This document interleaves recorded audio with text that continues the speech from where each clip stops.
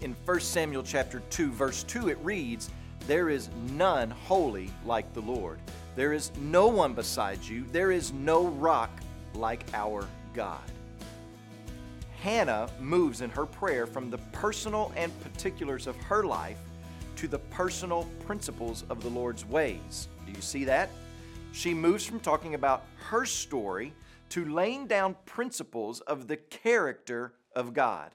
And she carries this on all the way through verse 9.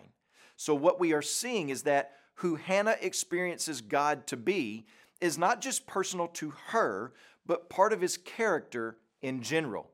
In other words, God is not a private God. He is a personal God, but not a private one.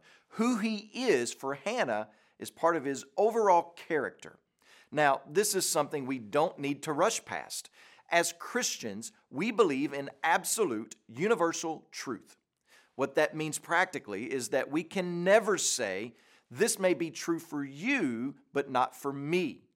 We do not buy into the modern language of theological relativity or privatized religion. The God we worship is not one of many gods. He has not created different paths of salvation or come up with different gospel plans that depend upon your skin color, your sexual identity, your personal temperament.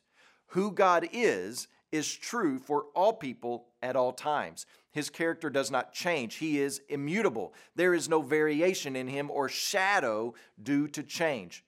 He's not one way in the Old Testament and one way in the New Testament.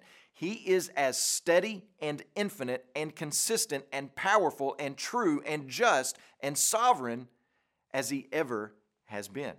Hannah's God is the God of ages and the God of the universe. And the first thing she draws our attention to is to the fact that God is holy. Thus, there is no room for boasting or pride. Today when you pray, please pray for Danny Ballard and his family, our missionaries in the Philippines.